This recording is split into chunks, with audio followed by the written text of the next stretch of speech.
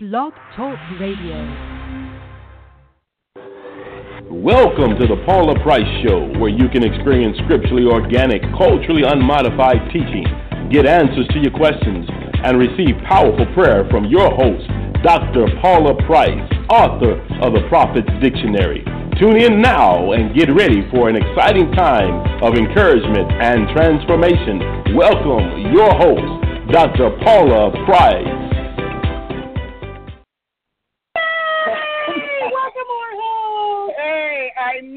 We made it with all of the ice and the slick rain we had last night, and today the ground is dry. It's a little bit misty, which tells us it's going to warm up, and I'm glad to be here. Thank you for joining me on the Paula Price Show, Thursday, 2018, February 22nd, because yesterday was my birthday, and I had a blast. My birthday fell on the day that I had to take 4 shows. It was marvelous. They surprised me with an on-set birthday party and the best chocolate cake I've tasted in a very, very long time. I don't know where they got it from, but it was delightful. And so I had a cake. We had, what was that? Was that confetti? Did we call that confetti? Oh, yeah, it was confetti. We had pop out the box out of a tube confetti. It ran all over the place. I had a great time. And why is it important? Because it was my first birthday on my show set, taking it on with Paula Price. Now, I think that Ashley loaded some of the footage. Maybe did you record a little bit at the party? Oh, our director of photography did. He did, yes. So we're going to have that so that you all can enjoy my birthday with me, because I thought it was awesome that we did it birthing our TV show. Yes. It was a wonderful thing. The producer was like, we said to him, well, tomorrow is Dr. Price's birthday. Well, what are we going to do? We're going to cake? We're going to this? We can jump out. We can jump out while she's talking. No, let's do it while we're recording. He is a phenomenal man. We thank God for him. Good at his craft. Feisty. He is right now working to take the show national and then global. And so you all need to kind of listen up, because this is one aggressive young man, and we enjoy him. But can you imagine how God put that together, Ashley? Yes. He's a total answer to prayer. Someone who is saved, grew up in God, loves the church, loves the Lord, but is completely media savvy, has experienced clout in that arena, wants to see the quality of production in Christendom come up. Yes, that's his vision. And so this is the guy we've been waiting for. Multi-million-dollar company. The guy isn't just somebody that just came out the back room with a camera and a cell phone. Yesterday. He's a great guy, and we thank God for him and his company. We pray for it all the time. We bless it all the time, because we don't realize sometimes that God walks us into situations not just to fulfill our purpose and destiny, but the purpose and destiny of those that we're interacting with and we're contacting for business. We don't realize that. And so his vision is happening, our vision is happening, and then we're bonding like a family. And it's just really, I haven't had this experience ever, and I really thank God for it. I've got some good friends in the kingdom. People have done some phenomenal things, but for somebody to say, this is it, I know God assigned this to me. He'll tell you, God assigned taking it on to him, and he takes it, talk about me taking it on. He takes it on very seriously and very, very diligently. So we thank God for him. We're praying, because I want his business to go through the roof after I've gone through the roof. See, first I got to go. But he started out right. He did. His company was completely maxed out. He's going to reach out. I know a guy. This will be his project that he does with us. Your show. And don't we love our cameraman? We love Justin. Justin is so precious. We do. We love Justin. And so we got Les and Justin who are making it happen on a shoestring. Never made us feel bad, thank you, about our shoestring. Never made us feel bad about small beginnings. He said we could do something with that. We can do something with this. We can make this happen. So I'm thrilled, and I'm excited because, even to care about my birthday like that and all of the other things, and I mean, it's just a great time when we shoot. We lock in for like 6 hours. And you better hope you like somebody. Oh, shitty bo. We got a lot of Jesus love going on there. Yeah. You know, a lot of Jesus love. But we lock in for about 6 hours. We shoot. We get the show done, and we can just keep going. And I'm having a blast. I did not think that at this stage of my life that I would be rebooting my life. But my life is in full reboot. And I thought I wouldn't appreciate it so much, but I'm having a great time. I'm looking forward to it. We're looking forward to taking the show on the road because he has enormous vision. Oh, yeah. He has enormous vision. He's an enormous visionary. And so we're looking to take the show on the road. We're looking to make things happen. And I want to get back to, but hey, it began with you. I'm never going to let you forget it so that I never forget it. So I say it began with you. It began with your faith. It began with you calling in and asking questions. And, you know, in the beginning, it wasn't just about prayer and counseling. You would ask questions about the Bible. Remember the early days? We'd have questions about the Bible. I'd say something. Somebody else would call in and say something else. And then we added the prayer factor. Well, we started with the prayer factor. Then we moved into that. Then we added the prophecy. So it began with you. Just remember that. Because sometimes you're in the body of Christ, you're in a place where they're just, you know, we're going through the metronome of ministry, you know, it's just the routine is droning on, and you wonder what it's all about, and you wonder if you're making a difference. Just tune in and remember, it is. We have a family list. We look at the people who post. I do look at the people who post, and we have a family list. A group of us. We go back a long way. We've started and we go back a long way.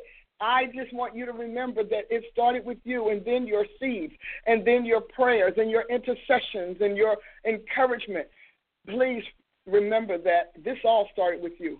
We're about to break out. I have no doubt in my heart that this show is going right through the roof. No doubt whatsoever. I'm telling you, I have no doubt. I have no doubt because I know what God is doing in me.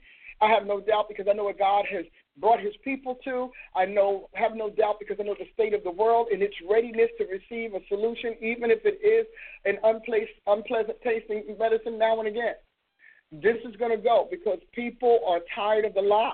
They're tired of deception. They're tired of the con and the manipulation. They're tired of the abuse and all of those other negative, adverse things that make you say, you know, if this is life, I could do without it. And so I know it's going to go. And we're having a great time here in Tulsa with the show. Our YouTube numbers are increasing. And I want to say to you, don't forget, you can watch Taking It On just by pushing the button on your device. But if you want to be notified of what we're doing, be a part of the family, be a part of our giveaways and all of those kinds of things, our recognitions, you need to sign up on my YouTube. You need to just become a subscriber. And here's the deal. You all have been so great. We've been on a great job. I mean, come on, we're almost hitting 20,000 on our Facebook. I've been praying for that. I'm pushing for 20,000 likes. Could you all help me? Hallelujah. But, we're almost at 20,000 likes. That's you. That's you and me. Because I'm not buying into the great big minister at the top and all the wonderful little people. No, I don't know little people. I know people, and the people of my family. And so we've done great. I need to get those numbers up. My Twitter up. But most importantly, my YouTube numbers have to explode so we can do other things. And we can come to the intention of the people who can get us where we want to go. So do me a favor. If you haven't, subscribe to my YouTube channel. Also have your family subscribe, your children. A lot of teens and kids watch me. So you can have them subscribe if it's possible. I don't know the age limit, so I don't want to get anybody in trouble, because sometimes you forget that there are age limits. Make sure that we don't mess over that. But send it to your friends, your coworkers. This is great. Send a link to them. And when you send a link and say also subscribe, you want to subscribe to this, become a subscriber to my Taking It On channel broadcast so that it can become then I can put my name on it, it becomes me, and we can do all sorts of things. So do me a favor, even as you're sitting there listening today, if you haven't, please subscribe to the YouTube channel and like me on Facebook. I want to hit that 20,000. I want my hearts and what else do I get on the hearts on all the, I want all that stuff. I want to hear from you. I want to feel you in my heart.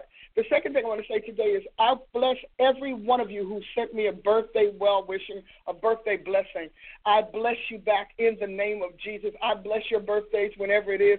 I bless your birthdays to be remembered even by people you don't expect, for your family to celebrate you and your friends and colleagues to celebrate you as wonderfully as you have celebrated me over the years. I mean, I never want for encouragement and affirmation or any of those kinds of things because of you, because we're family. We are family, and that's real. You wait till my show gets big enough and I get a studio. You all going to be there. Y'all going to be there. You're going to say, but it started with us on that little phone call on a Thursday morning. And look at us today, because this is an us happening. It's not just happening to Dr. Price. This is an us happening. Please hear that. I know you're not often, told that. I think that we need to, we who are blessed by our family and our friends who follow us, we need to let you know that this is a joint effort. And there is a respective reward for all of us. So I thank you for celebrating my birthday. And I just want somebody out there to know I love roses. Just for the record, I'm just saying. I love roses. They send me pretty little roses on the, don't I go crazy over there? I love them. And yellow roses are my favorite, and I absolutely adore them. Those I like. So I like when you send them to me on a little thing. Somebody sent me one time. It just kept opening up and closing, and it opened up. And I still keep stuff. But I wanted to thank you. Lastly, before I get into what we're going to discuss today, I want to say to you that taking it on still needs you. We need your seed. We need your sacrifices. We need significant sums of money to keep the show going forward and keeping the production as appealing as it is, as professional as it is. We want to upgrade. I'm telling you, our executive producer said, I want to upgrade how Christian television is done. We need to come out of the one camera in the back of the church, and the Lord understands. And so he has a vision for that. His vision is huge for that. I believe that God is going to use him as a major marketing and production company to see to that end for ministry. Because, every time you go out, remember when we first went out, God has always blessed me with people who sacrifice and so always when it comes to media. That's how I know media is my seed. Because when it comes to media, God just said this, boom, take over this, handle this, do that. That's why I know. And so, but many times you go out to try to do something like that for God, and the price is so prohibitive. You can't make it happen. You're not trying to be the one guy in the camera, the one girl sitting behind on the table with you're not trying to be that, but that's what we're pushed to. But I think this young man is going to make a major splash as we go forward. And as he continues to explore the options and opportunities that are available here. And so I thank God for it, but I need you. I need you because good cost. Good cost. We have to recognize that. We can't keep saying that Christian television is cheesy and then we don't want to buy the steak. No, if you want it to stop being cheesy, then you need to sow into the steak. See how wonderful that is? You can't say it's the songs of this or whatever. So I am a woman of excellence, and to the best of my ability, I'm going to go and hit the high bar. That's who I am. That's what I do. What I've been doing for all of these years, because I don't believe that we should have products and services and productions out there in the name of the Lord Jesus Christ, say he gave it to us, and it looks like we drug it out of the used program basket. Dated this and dated that. We put a lot of thought into that, but I don't think this is just for me. I think some of you all have similar ideas and similar callings, and God needs more than one. He needs a bunch of people talking his truth. He's got a bunch of people treating him like trash. There's a bunch of preachers misrepresenting him, a bunch of preachers who are self-serving and self-absorbed who could care less about God's harvest. That is the state of today. But there are a lot of you, like me, who have a problem with that, who feel like the truth should be known. People should have an opportunity to choose the truth or the lie. They should have an opportunity to choose heaven or hell. They should have an opportunity to know what the difference between the two are and what rewards await them on either side. We did a show, one of the shows we pre-recorded yesterday. You can control you only get a choice. You don't get the consequences. You only get a choice. All of those people and the women who've done abortions, all you did was choose to kill your kid. You don't get to choose the consequences because those paths are laid out for you. The people who commit crimes, the people who apostatize to Jesus Christ, against them, all you do is get the choice. And somebody needs to tell you free will is just a choice. A choice is one instantaneous moment. One instantaneous moment. Consequences can be a lifetime. They literally can be a lifetime. You make a choice to go and drive drunk, you get in a car accident, you're wounded or your passenger is killed. That's a lifetime consequence. You didn't choose that consequence, but you chose the choice that would put you on the path to it. And we need to talk about sometimes free will and what we're really saying. And in my book, Before the Garden, I have a whole thing on predestination where we talk about choice and we talk about consequences. And so those of you who have the book, go to that page. It might be in the index and look it up. But you have to recognize choice is all you have. And we have put so much emphasis and we place so much value on choice. Free will, free choice. You don't recognize you don't have a free will if all you get is a choice. That's the argument. I'm constantly developing something or researching something. So I was researching, and the word free will comes up, endlessly. And people have all sorts of opinions about it. And do we really have free will? And do we not have free will? And is God really, tricking us and all of that? But let me tell you something. A choice, write this down, because I don't want you to ever forget it. A choice is only one instantaneous moment. You get to make a choice once. After that, you are managing and navigating consequences. You don't I jump in and then I'm out.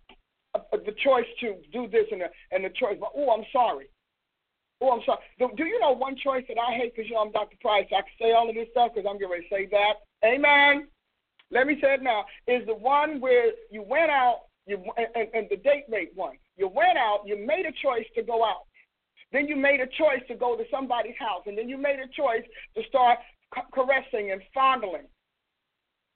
And you made a choice to get into foreplay. And then you made a choice to go ahead and take off your clothes. And then right at the door, he's about to enter. Now you made another choice. And he got to go to jail for date rape because you didn't realize you didn't want penetration.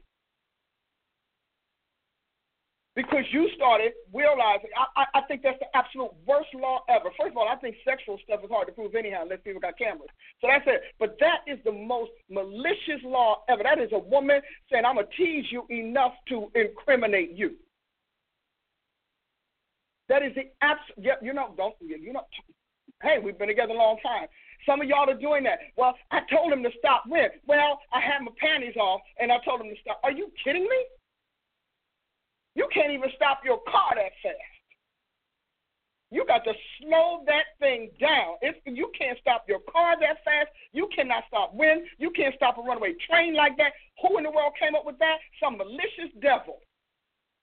And so you're going to incriminate somebody because you didn't recognize that you didn't want penetration. Now, you done took us all the way up to the road. When you got into foreplay, when you started opening buttons and pulling stuff out, that was when you had to make up your mind, oops, I don't want to do this.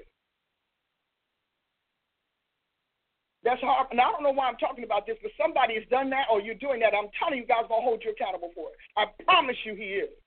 Because, see, God is in the midst. I don't care what you say to your lawyer. I don't care how your lawyer says it. I'm telling you that God is going to judge you for that. Because you shouldn't have been there anyhow. When you begin to gap your legs and take hands and fingers in places they don't belong, you should have, by that time, you have already got that train in high motion, and you're going to incriminate somebody because you were teasing, you were playing, you thought you were doing high school petting. That's crazy. That's just me. How they doing with that, Ashley? Feel the fire. Tell it like it is, raw and true. Raw. We have to be. I have to kind of behave myself on my TV show. I'm trying to behave myself. I'm really trying. It is so difficult, taking it on. I said, but I am taking it on. This is taking it on. Whoever you are, you need to fix that because you are criminalizing these people down to the point of them having records on a date rape. If you were on a date, why are you in a position to be raped? Because we've defined dating as sexting. So now we're sexting all the time. That's a date. You got dinner and a gap. Hallelujah. Cheers. Amen. Well, this weekend's episode of Taking It On, you addressed God's ways, and this was recorded right before Valentine's Day. Oh. So you hit the truth behind Valentine's Day. Oh, yeah. Y'all don't want to miss that. And you know what? It fell nicely. We let you go play, and now we're going to tell you how you shouldn't have been in that playground. It's going to be great. But we need that. Again, I said on the show, actually, when we were talking about God has specific cyclical issues. These are not even cyclical. These are entrenched issues that God has. And if we want to decide what is God and what is not, what is truth, what is a lie, you need to know and become quite familiar with God's entrenched issues. These are deeply entrenched issues that go all the way back to before time began. Number one, God's issue is always other gods. Write it down. Always other gods. I think we talked about this Sunday, wasn't it? Anyway, I said it sometime, yeah. So, number one, always other gods. So you need to trace and track the God that's inspiring what you are desiring. Okay, that's his deepest, God's issue.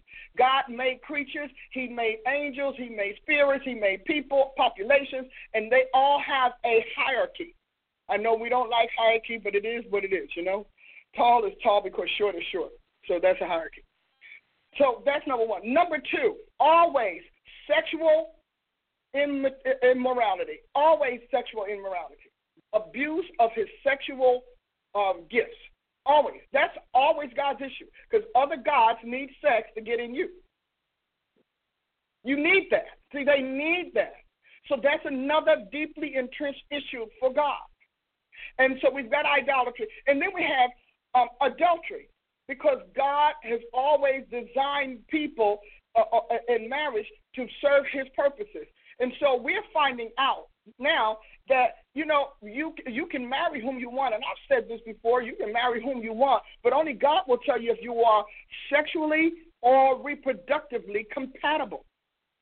Some of you all got married to people, never had children, never figured out that you all were sexually incompatible or you were reproductively incompatible. In other words, your makeup does not lend itself to that microscopic makeup or difference in another person. So if you get married and have a whole lot of kids, then you need to know. Well, how do you know? You have to listen to the Lord because you really don't know unless you, of course, want to have a child out of wedlock, at which point you bring in another thing, which is bringing us back to transgressions of God's law. So here's his next one. The next one is witchcraft. God is always dealing with people who hack his creation. Witchcraft has always been around, always breaking laws, always breaking into things that's not God, always appropriating what belongs to the Creator or what the Creator has given to humanity for themselves to use it against humanity. That's a big deal. Witchcraft is taking what is God's gift to humanity and appropriating it selfishly or for self-serving reasons. So, I know we talked about, manipulation, dominance. No, because sometimes witchcraft is not even about any of that. Half of that time, a lot of that time, you think about these white hats and black hats, these hackers, they call that's witchcraft. And sometimes it's not just a manipulation, dominance. I don't even know who came up with that, but, we worked with that. That was good back then, but it was not altogether accurate.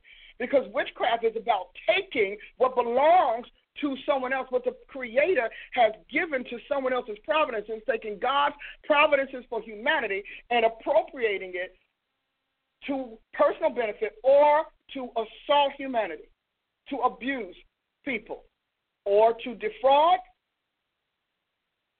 or to rob, or to cheat. And so when you think about that, witchcraft is a bullying spirit. It's always going to be a bullying spirit. I don't care, white witch, black witch, it doesn't matter. They're always going to bully you because their whole premise, the entire foundation and framework of what they do is they appropriate others, steal, kill, destroy. That's what they do. Steal, kill, destroy. It may not kill your body, but they kill your hope. And they do it through a variety, a myriad of reasons. And when you start looking into this thing, now the latest thing is they got how they're going to learning how to psychologically override your brain or override your will, push thoughts into your mind. I have to fight that. I'll be like, you are a lying spirit. I want you to understand, I ain't taking your thought. You're not getting in my brain, but let me put some thoughts in yours. See, we have to start reciprocating. Let me put some thoughts in your brain. Let me give you the thought of Jesus Christ who defeated your leader and cast him out of heaven. Let's talk about how you all were destroyed by the cross. So you need to instead of start acting all crazy, begin to preach to them. Preach to that when they project. Let me send you some thoughts. I've got some to send you. I do. I spent it all by my. Yes, I do. I have some thoughts for you. You need to get saved. I have some thoughts for you. You need to learn about. I have some thoughts. I call you a criminal. You are spiritually incriminating yourself by invading my mind and my thoughts. I rise up in the name of the Lord Jesus Christ. I take full authority over your dispatches, and I send them back to the pit of hell. I will not let the devil you sent come back to you. I'm going to send that spirit to the pit of hell. So I have the authority to do so. You breach my territory, you breach my sphere, I'm coming at you. And I'm not coming at you intimidated. And the number one thing they do, just in case you want to know, they come in with history. To frustrate your destiny, they come in with history. They come in to make you feel sorry for yourself. They come in with a pity party. Look at how hard you've worked for Jesus, and look at how much you didn't get, and look at that. You love, and all in your database, all remembering your files, all in your memory bank, trying to pull up things that will cause you to frazzle your faith and forget who Jesus is. Take you back to your childhood. Take you back to your daddy. Take you back to the devil's got to take you back, but they can't take you forward because they don't have the future script. That's why they're writing one, because they don't have God. So God's issue with witchcraft is that, and you all have got to stop celebrating it like it's got it going on. They are criminals. They are spiritual criminals breaking the law of God. How do you know that? Because the word transgression means breaching the law, breaching the boundaries.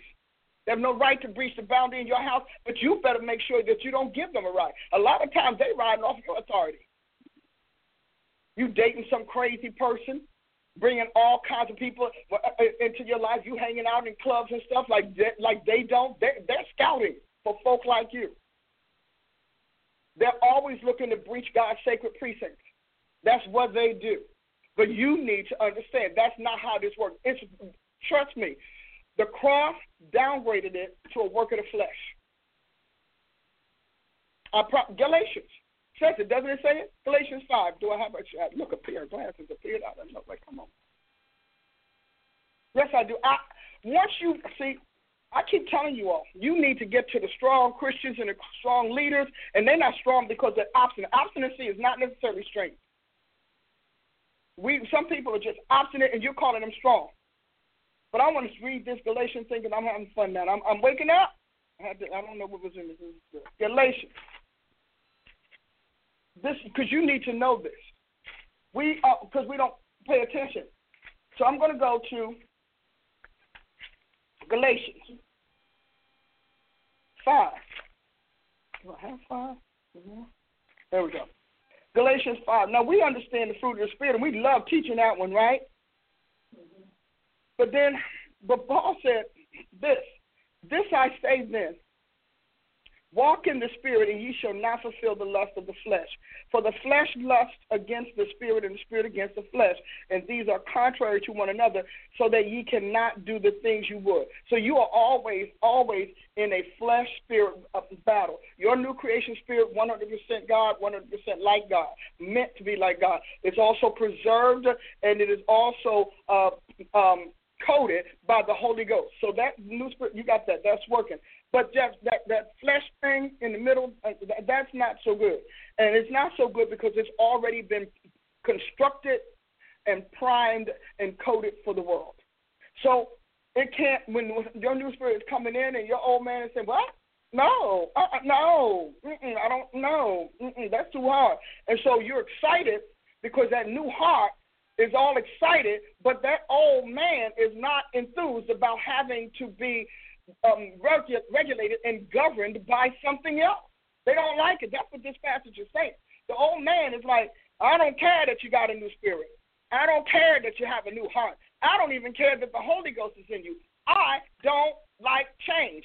I refuse to change. I refuse to do the will of God because I have been in charge of my own will since you've been in this planet. So this passage is actually saying that. Make sure you do. If you're a Bible teacher, this is a great one for you to explore. And so you said, but if you be led of the Spirit, you are not under the law.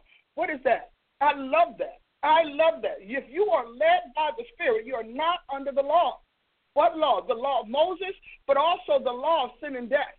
Paul says in Romans 7, but there's a law in my members. So your old man has a law. It has a government. It has structure. It has priorities. It has orders. It has inclinations and inspiration. It is not looking to let go what formed it and shaped it since you've been in the planet to something that it has never known existed. It's not trying to do that. That takes something called your will and joining your will with the will of God. Now, the works of the flesh are manifest. Manifest means they show up. They show out. They're obvious. It says, which are these? Adultery. I told you. Standing issue for you. You want to know God's standing issue. This is deep interest in adultery, fornication, uncleanness, lasciviousness, idolatry, witchcraft, hatred, variance, emulations with strife, wrath, seditions, and heresies, envyings, murders, drunkenness, revilings, and such like. That's a lot of work of the flesh. Now, we keep this in our in a spiritual or in a biblical context. We'll never explore what they look like. But these actually track with what Jesus said come out of the heart of the old man. But did you notice he said work of the flesh? He did not say a spiritual power. He said witchcraft is a work of the flesh. Idolatry, work of the flesh. Adultery, work of the flesh. And one's not stronger or better than the other. They're all in the same list. Wrath, envyings. Envy is a powerful thing. If you want to know what envy actually, think of it, the evil eye. Eyeing somebody with evil for their good, even though they don't even know it. So when you think about that, murder, work of the flesh, drunkenness. What is drunkenness? Addiction. Addiction. Drunkenness is addiction, intoxication. So what are we talking about? We're talking about sorcery. Witchcraft, the sorcery side of witchcraft is addiction. Because of the potions that are made to break your will. A lot of these pharmaceuticals that they have taken up the task of providing the sorcery side of witchcraft.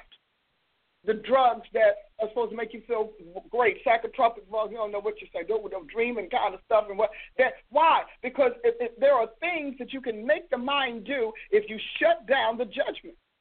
The judgment center, if you shut that down or if you pervert it, the brain will get confused and it will start operating on different signals and it'll start doing different things because nothing is telling it not to. So whatever instinct, whatever stimuli is given, it's going to do that. It's going to remember. It's going to confuse its memories and confuse the constraints you put on what you can recall and what you shouldn't, what you can permit and what you shouldn't. So the drug culture is very big, and it's important to the destruction of the human psyche. And if you destroy enough humans in a society, you have destroyed the society. You destroy enough of its culture, you have destroyed the nation. The goal is because people who are intoxicated don't participate in life. They pervert it or they avoid it, but they don't participate in it. Because the whole purpose of altering your state of mind is for you to relax something or to engage in something else. So you need to figure this out. This is all in the Bible. So drunkenness, and then revelings. I like the order. God is saying something, and one day we'll teach this in our biblical psychology class because the order is very important. The sequence, very important, because there's a chain reaction. And so we will talk about that. And then revelings. You know, when you think about it, revelings. Now, let's go back. I want to go back to lasciviousness, because, you know, that real big word that we don't use in the 21st century. Here's what it means. It means lustfulness, always lusting for something, greedy, you know, craving, perverse appetites. You will always have an appetite for that which pleases the flesh and destroys the human or destroys the psyche. The next one is licentiousness, of course, where you want to do all kinds of stuff that you really ought not. You really ought not. You want to break every rule. You know, those rule breakers, you want to break every rule just because you can. Next one is lewdness. Now, lewdness is what we see in the church every week. The half-dressed women, the skinny jean men, the boobs that are hanging out, the yoga pants, the pants are so tight that even the butt doesn't know it's covered. You know, lewdness is nakedness, and it's nakedness for the purposes of provoking pornography. And then wantonness. And wantonness is you can't be satisfied. I want this, I want that, and that wantonness is always tied to sexuality. Because in the end, it's always going to be about sex. Because people ask, well, y'all talk about, why is everybody talking about sex? Because it's Satan's key coup. It's through sex that he can pass along those spirits that got kicked out of God's world. It's through sex that he can impregnate women with his seed, his sperm. And so you all don't know that, so I have to say it so you can get it. And then, of course, when we look at, so we're looking at that, and then we look at reveling. So what is reveling? This is the party life. The club life is a reveling place. It's a reveling port. All those clubs, the bars, all of those bathhouses and all that other stuff that you all go to, that's what reveling pertains to. And then loud merrymaking or listen to this, or any kind of disorderly or immoral feast. Immoral feast. That's what it do when you all go. You get high, you go and you sleep around with each other, and you don't know who's been in where. You don't know any of that. See, that's reveling, and that's a work of the flesh, because the old man needs to obey the dictates of the demon that was in the family tree, of the devil that's in the gene line, in the genealogy, who requires this. Not everybody likes it. Everybody got their favorites of this. Everybody. And then those are, and so the sexuality is the party favor. The drug party favor. All of those are party favor. And then intense desires. And then reveling and such like. And I like the word such like, but it says, of which I tell you before, as I've told you in time past, that they which do such things shall not. See, we don't read this. You need to highlight this. If you are on it, just get your little highlight on your device. It says, shall not inherit the kingdom of God. If this is your life, and this is your old man, if your old man is not subject to the new man where the old man can get renewed, being renewed, why? Being renewed because it's being recoded by God because of his word, because of prayer, because of devotion, because of abstinence, because of restraint, because of self-control, because of discipline. And he begins to tell you how to rewrite that old man. And we call it the fruit of the Spirit. But so you got people that say, well, God really doesn't mind. God doesn't mind that you do it. If you don't mind going to hell, he doesn't mind if you want to go. We make it a big deal, like he's going to cry over every soul that's going to go to hell. He's not going to cry. He already wept. He said, I weep for you. And then I dried my eyes. I incarnated my son, sent my son to the earth, sent him to the cross, sent him to hell to get those out who believe, sent the Holy Ghost to change your nature, and then gave you the gospel of Jesus Christ for you not to go to hell. Now, if that's not enough, I don't know what to tell you, says the Holy Ghost. I am not going to cry. Remember, and when you read Revelation, we're not having a tear-jerking party up there. We're having a supper. They're having supper with the Lamb. Y'all down there, we having dinner. We're going to have a party of our own. You need to get God's mind on this because people are misleading you. You understand, God started out knowing he was only going to get a remnant. He didn't start out saying, I'm going to get everybody. So all of this stuff that they're telling you is okay. Well, yes, it would be okay for them. They already got their ticket punched for hell. They just want to make sure that they bring a following. Preachers who tell you that none of this here is going to I'm telling you, they made a covenant with Satan and have been mandated to bring a following because Satan does not want to be in hell with no subjects. And he's going to hell. As a matter of fact, he's been there. He gets let out on work release, and then we send him back once he does what he has to do. So this here says those who do these things, your little boyfriend is literally marking you for hell. Your little girlfriend, hallelujah, your little lesbian lover, your little gay lover, all of that stuff. Why? Is it because God doesn't, is he offended? No, because it stinks to him. All of these things bring an odor. He said, it's a stench in my nostrils. You think you don't want your poop sitting on your plate. You don't want your waste sitting on your plate. You don't want to go and take a shower and wash yourself in your waste. You don't want to go in their house and have, come on, dirty diapers. Half of you won't get mad because the dirty diapers aren't put where they ought to be. But because you think God is just a person, a single lone ranger, you have no idea why he's doing this. You never asked God what's his problem with adultery. You didn't ask because you're too busy having fun with it. I'm talking to the people who are not on this year. You never asked him. You never asked God what's wrong with your lesbian marriage. You never asked God what you're gay, what's the problem is with your gay. You just went on and said, well, we Christian and Christ got to take it. You can't force him to take it. He didn't make it. He doesn't have to take it. God already has a place for you. He's already sent people to hell for that. He sent devils to hell for that. How do you think you're escaping? It has nothing to do with love. I promise you, God's going to lovingly send you to hell. You know, God's the person that said, okay, so we're gonna send a storm, and then that's going to be gone, and we'll be gone with that, and then we go on, and then after that, we're going to send all of these angels who are going to be rescuers. We're going to send all these people, going to clean it up, but this is going to happen. The man's voice doesn't modulate. He talks, as a matter of fact, about that as he says, well, you know, I'm getting ready to send you a boatload of blessings. Almost same tone. I said, I would like it if you just get a little, heightened, low tone. You have it because you're listening to devils, seducing spirits, seducing spirits, doctrines of devils, and commandments of men, human commands. You're asking your pastor who has never, ever, ever been to heaven or hell, and you're trusting their opinion of it. You've never seen, because you know, you got proof. Can we just talk, I just want to go to this level.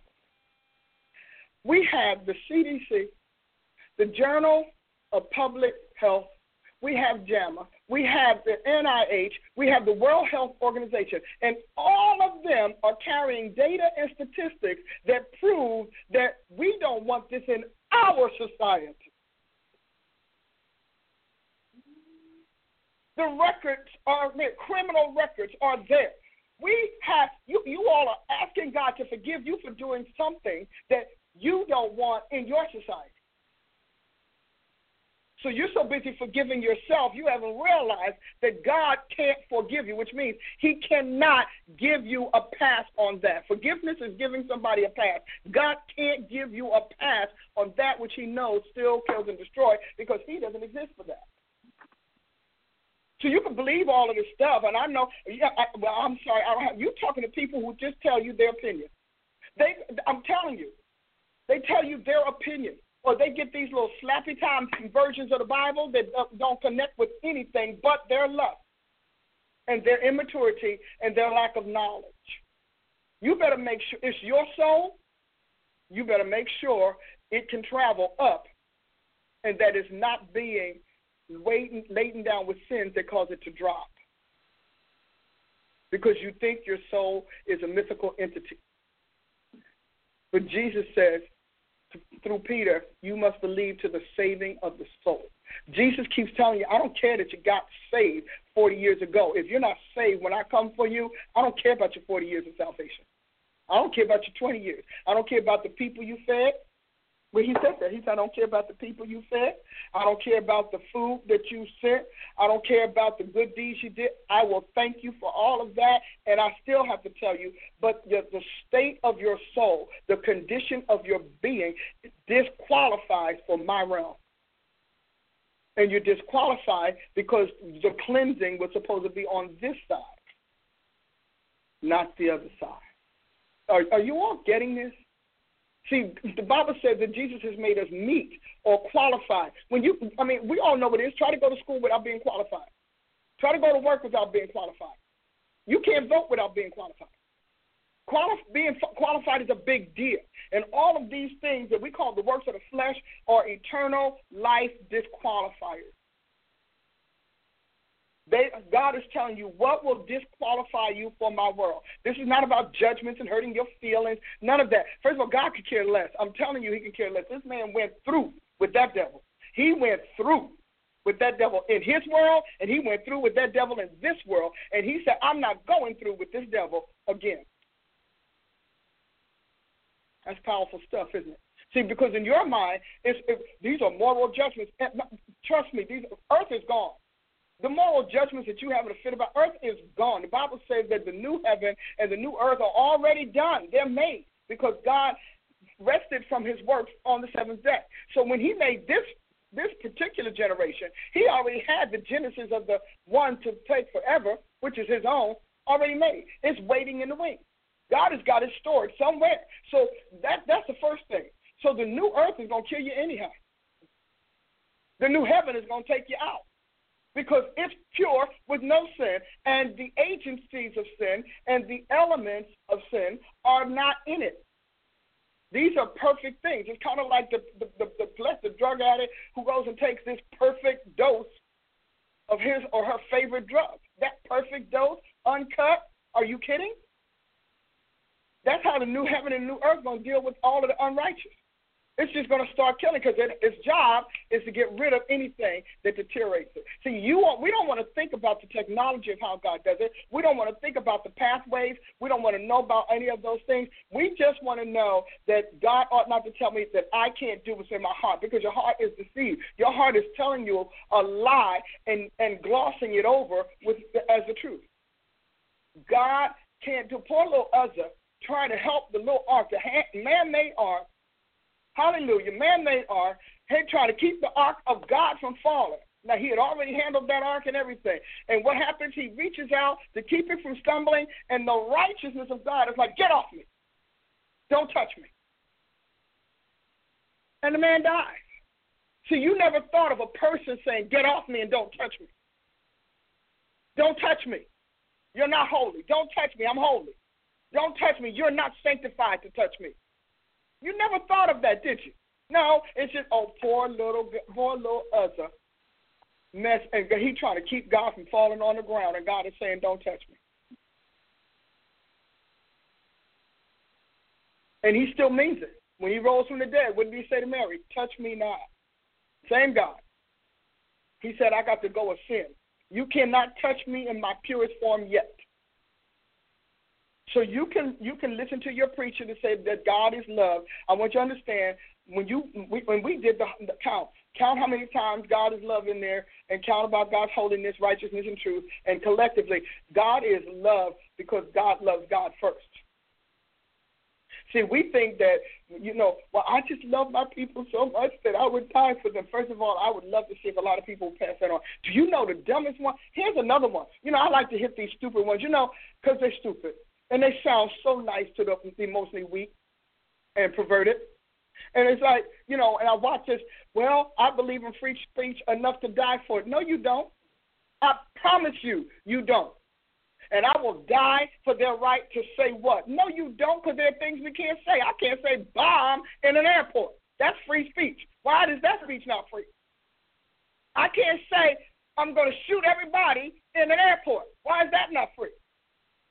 There are a lot of things that you can't see, but those little stupid script writers, they bank on your own naivety.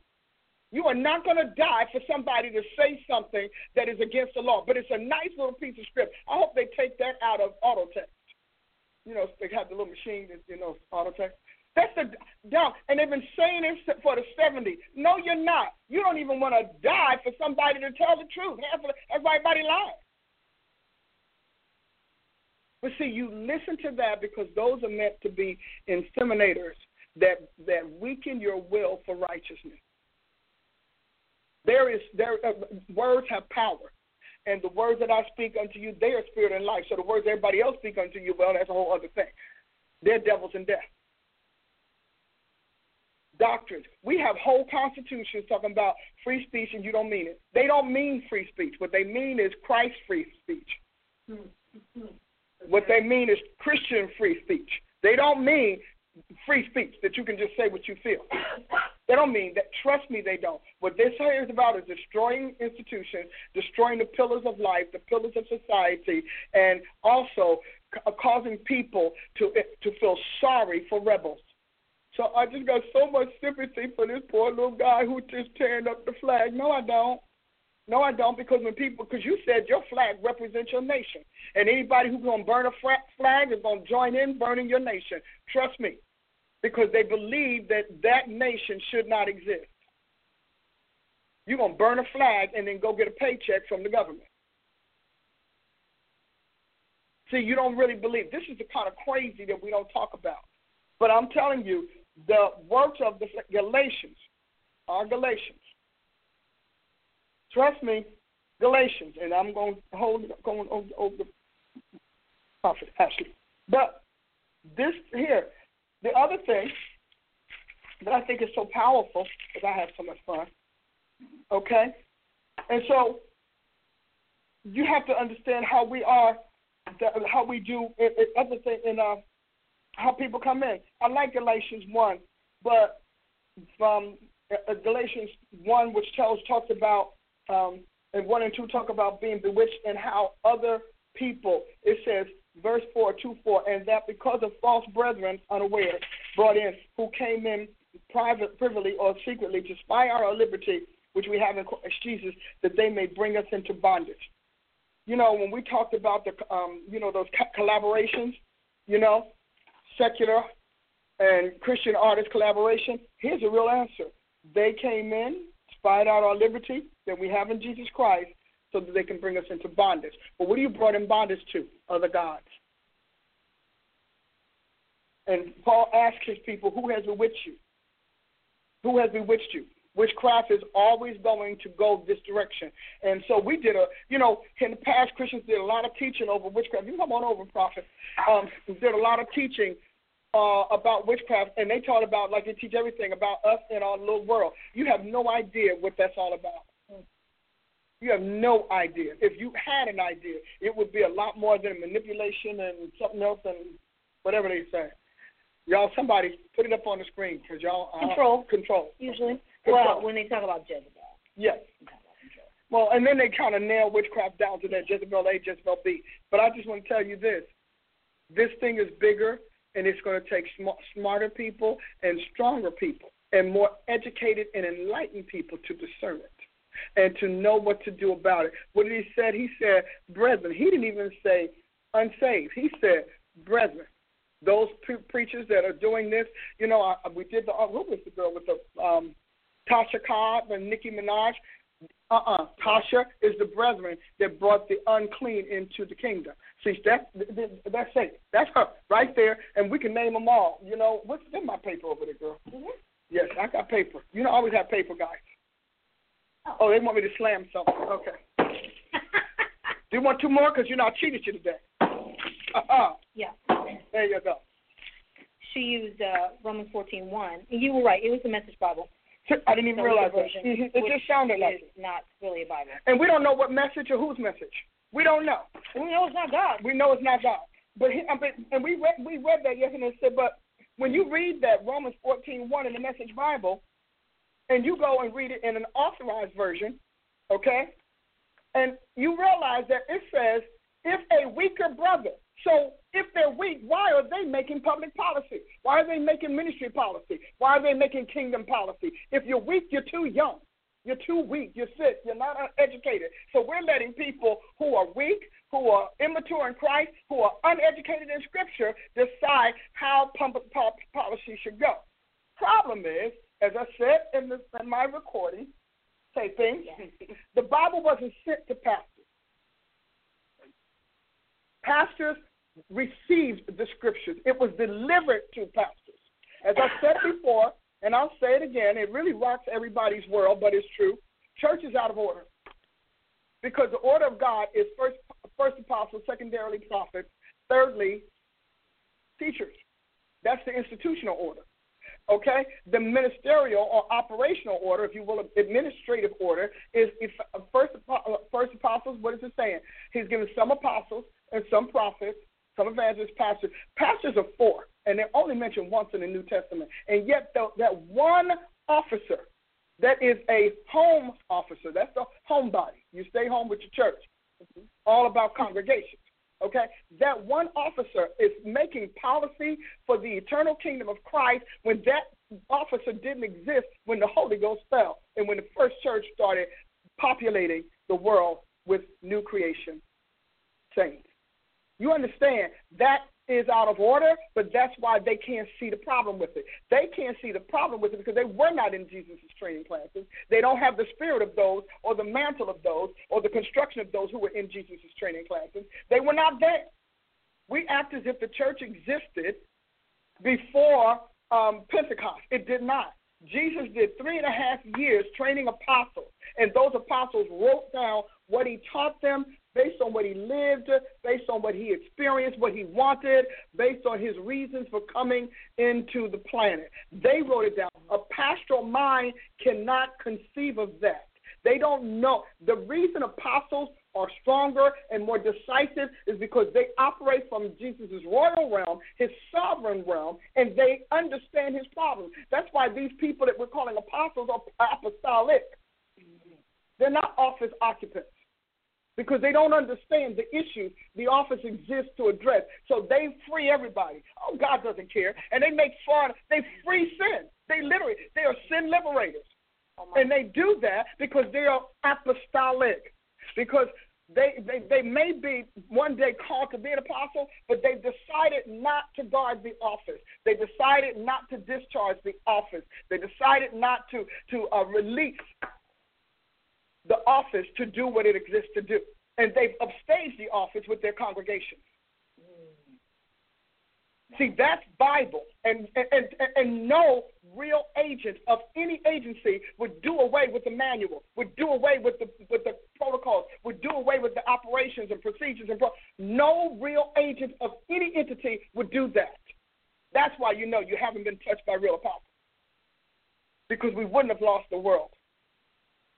And we wouldn't have freed sin to run rampant in this man's church and in his body. Go on. I mean, when I look at this kind of stuff and I'm thinking, you don't know God.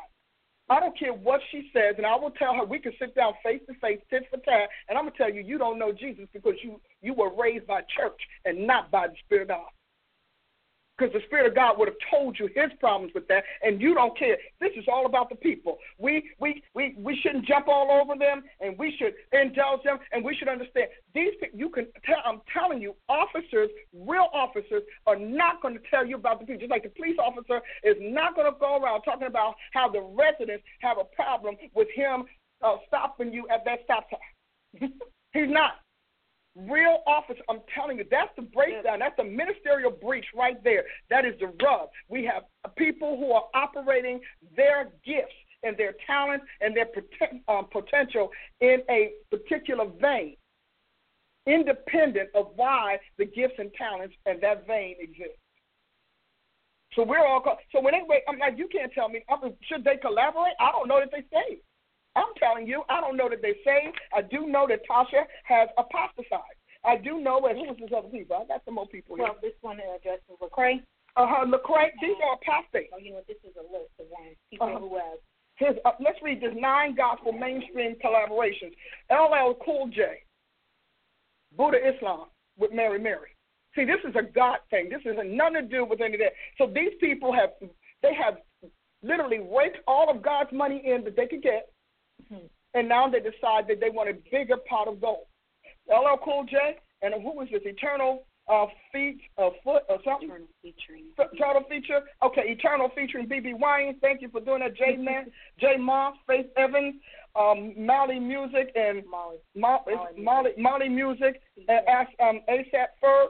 I guess it's ASAP. You need to know because these people have left your God, and you are paying them for doing so. Tim Burrell and Whitney Houston. What is it? Lecrae and B.O.B. All right. What is that? Governor B and Keisha Buchanan, his love, and Kirk Franklin, Mary J. Blige, Bono R. Kelly, The Family, Crystal Lewis, okay, Mary and David Banner. Now, these are some of the people that are telling us that God has sent them back into his enemy's camp. These people are telling us that Jesus Christ came to the earth to do all of this only to have it unravel with Christian music artists. So I'm going to end the subject on this. We talked yesterday at the studio. It was fun. One of the things I want to say, if you work for Coke, can you go and promote Pepsi? It is up to the head of Coke and Pepsi to decide to collaborate. The head decides. The people don't. You go to a job every day. You can't do this in your own company, your own job. If they have, what you said, they have non-compete clauses, non-disclosure, all right? And they have fidelity clauses and all of those kinds of things, and they can sue you for doing what these people are doing to Jesus Christ. They can literally take you to court because you violated a non-complete clause or you violated non-disclosure or you reveal company secrets. They can take you to court. I asked Jesus to take them to court to defend themselves. I'm issuing that edict. Give me my sanction. In Jesus' name. Take them to court, God. Take them to court. Whatever it means. I don't care what it takes. I'm asking him now. I'm going to hit something. Wait a minute. Hold on. We ought to stop crying. We don't have to sit and debate this. Let heaven debate it. Let heaven adjudicate it. Let heaven make the decision. It is Jesus' throne. These are his people. It's his kingdom. We don't have to fight about this. I can't do it in my flesh. But I do know that there's a man named Jesus Christ who rose from the dead, whom they say they're representing. Let Jesus Christ himself adjudicate this. Let him resolve it. So intercessors, let's all pray for Jesus to get involved. It's his name. It is his kingdom. It is his righteousness. It's his truth. Those are his pulpit. So if they so believe this, then let them walk through the judgment of the Almighty on it. Let me say again. Done. That's how I feel. How was that again? We didn't quite get that. Didn't get it? No. Well, this one article does a really good job of. He did a great job. These two, because this one actually picks things apart quite well. I love it. And who wrote this? This, so that they can read that article. Radiant Culture. Okay. It's entertainment news and features. Okay. This is written in September of last year, so it's fairly new. So go back. Radiant Culture. Is that the website? That's just. It's a magazine. Adia says she thinks. Just key it in. Read the article yourself so that you can see that not everybody is buying into this. I'm asking God to cause the saints to wake up and stop paying people to turn on Jesus. Because, see, you all are financing their defection from God's righteousness and truth. You are paying for it. They ought not to make it. And the collaborators, the unsaved people that they're also need to lose money on it. They need to say, I'm losing money. Sometimes you just got to decree a thing. Yeah. You know, the Bible says you will decree a thing and it will be established. And see, we're not decreeing because, see, y'all are good evangelists. I'm not an evangelical Christian, so I don't have to wish them well. Come on. I'm an apostle of the Lord Jesus Christ, and I am supposed to judge. I am supposed to keep the kingdom. I'm supposed to let you know good from evil. I'm supposed to let you know Christ from Satan. I'm supposed to let you know truth from a lie. That is my job. I am called to do that. These people were called, and they decided to work for another God instead. See, we have to stop calling this religious issues. These are God issues. Come on, talk so I can shut up. Hey, you know. Come on, baby. Okay. Well, okay, wait. You want to keep talking about this or go back to what you go where you want. I'm free. Well, I think this article, this one, is really good, too, because it continues to break down the difference, or maybe it's in this one of these two, the difference between fellowshipping, having lunch with somebody who is not a Christian or whatever, and putting them in your seat of authority and your place of authority in worship, that being Jesus' issue. Sure, okay, he may have had lunch with the tax collectors and the unsavory folks, and one of these articles said, but he never invited them to minister. No, he didn't. No, he didn't. They did not disciple his disciples. They did not speak into their lives. He didn't put them in the class. He didn't put them anywhere. He came back, he didn't bring them in the class. No, he never elevated them to open up his platform to infect those who followed him. His people. He never did. And they talked about, this one pulled out the issue of knowing people by their fruit. Yeah. And the maybe it was the one dealing with Nicki Minaj and Tasha Cobbs, and how they said, but Nicki, everything is full of nudity, vulgarity, cursing, everything. All the works of the flesh, all of the things that disqualify you for heaven and God. His salvation is not apparent on any level. On any of them. And who's the one that gave Allah a blessing while he was singing? This is the one. Well, he decided to go give Allah praise. Jay-Z. Jay-Z. Because it was, let me see, further, it says, for example, Karen Clark Sheard's fans were 100%, absolutely, without a shadow of a doubt, here for Jay-Z sampling the Clark sisters on his recent album. Never mind the song on which the sample appears is filled with profanity, and Jay-Z utters a quick praise to Allah. The fans don't mind it because, according to them, Jay-Z sampling Twinkie in them is a relevant way to spread the gospel. But if only the gospel was being spread. How about the fact that these people don't know the gospel? Like, I have to ask him, so what are you calling the gospel? So, and it says, and I believe this same logic will lead professed believers to readily embrace Tasha's collaboration with Nicki. I'm cursing this thing from the root. I sit in my seat as the chief apostle of the Lord Jesus Christ in 2018, and I curse this thing, and I separate the devil maneuvering it from these people. I remand that spirit to the pit of hell. In Jesus' name, I break these collaborations because somebody got to stand up for our God. We got to stand up for the truth of our Jesus Christ. Somebody, we don't have to let everybody treat him like trash. Come on. Don't treat our God like he's trash. Jesus, this man gave his life for this thing, 2,000 plus years of success, made Christianity a world power, and you're going to give it back to Satan? The devil is a liar. That shall not be. I speak it by the Holy Ghost. That shall not be. Now you watch this thing crumble. Watch my word. And I'll sit in my seat of authority. We're going to play around with seats of authority. Let me sit in mine. I promise you, and I don't care who agrees or disagrees, I represent Jesus Christ. They represent their flesh, they represent their pockets, they represent fame, and they represent their money. That's all they're talking about. I represent. So tell me how Nicki Minaj is going to preach the gospel of Jesus Christ when he's not on the inside of it. How is Jay-Z going to spread the gospel if Jesus Christ is not on the inside of him? How is the Snoopy person? Snoop Dogg. I couldn't get the name right, you know. Happy birthday yesterday. I'm sorry. I love it. Please forgive me. That works, though. The Snoopy person. The Snoopy person. I couldn't get it right.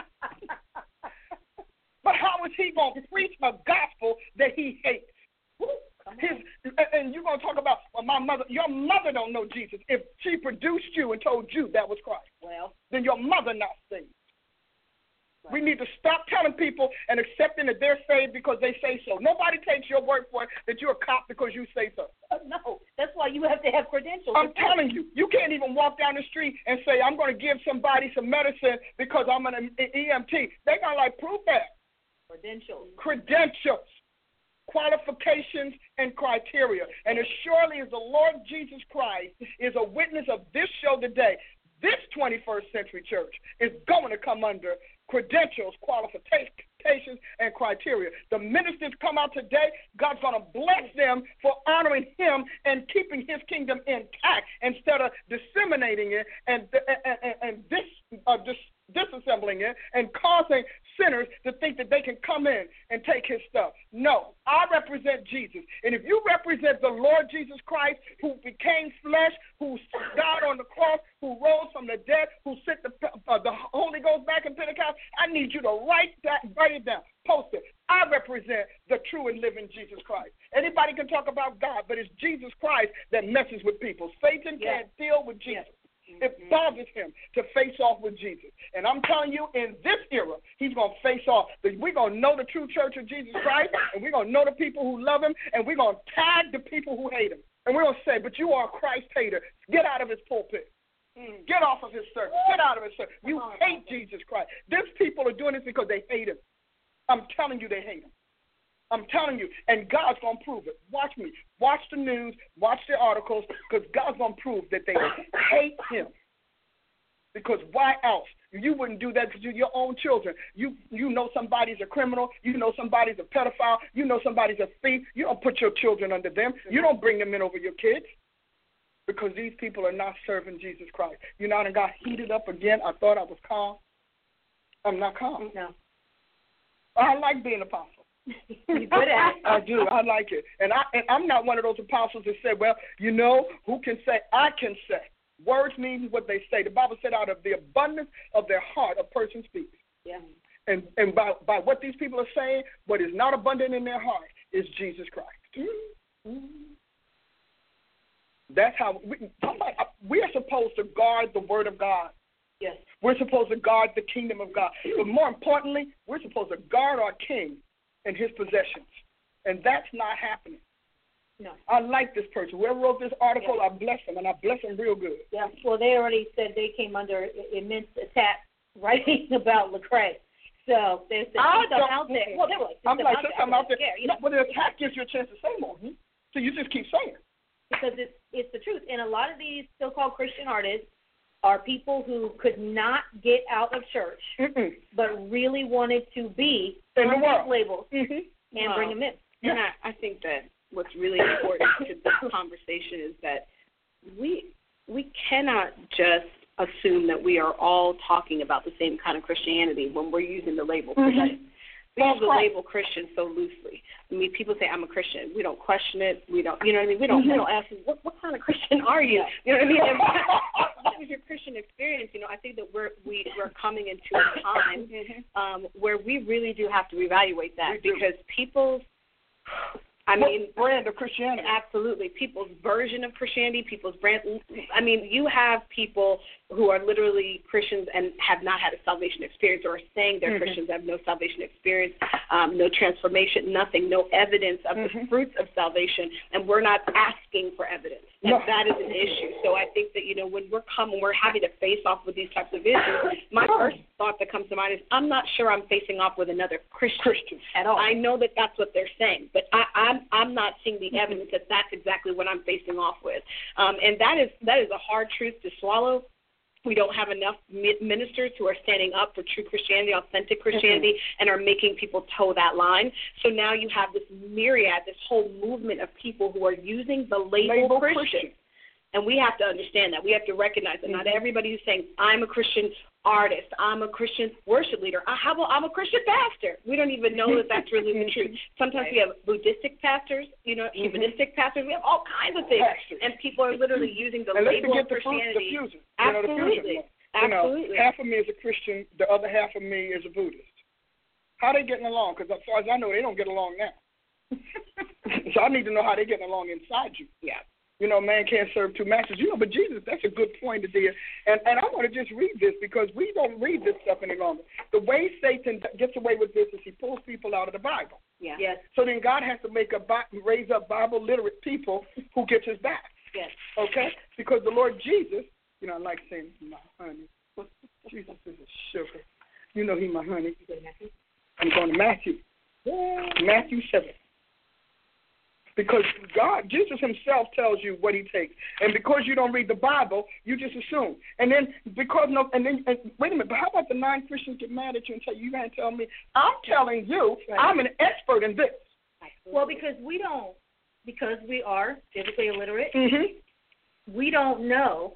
The Bible actually tells you how you can determine who is saved and who is not. That's so true. They don't know where you can prove it. We pulled the Don't Judge Me lever, which you also did a show on that we'll be broadcasting. I know. Not this weekend, but soon. We pull that lever as a reflex. That is the response. Don't judge me. If it's something I don't like, don't judge me. Something I don't agree with, well, don't judge me. You're just being judgmental. Never knowing or caring, that's actually in the Bible. Yeah, but I'm being inspectional. I'm inspecting your Christianity. because apostles are supposed to inspect those who enter the body of Christ. So I'm inspecting it.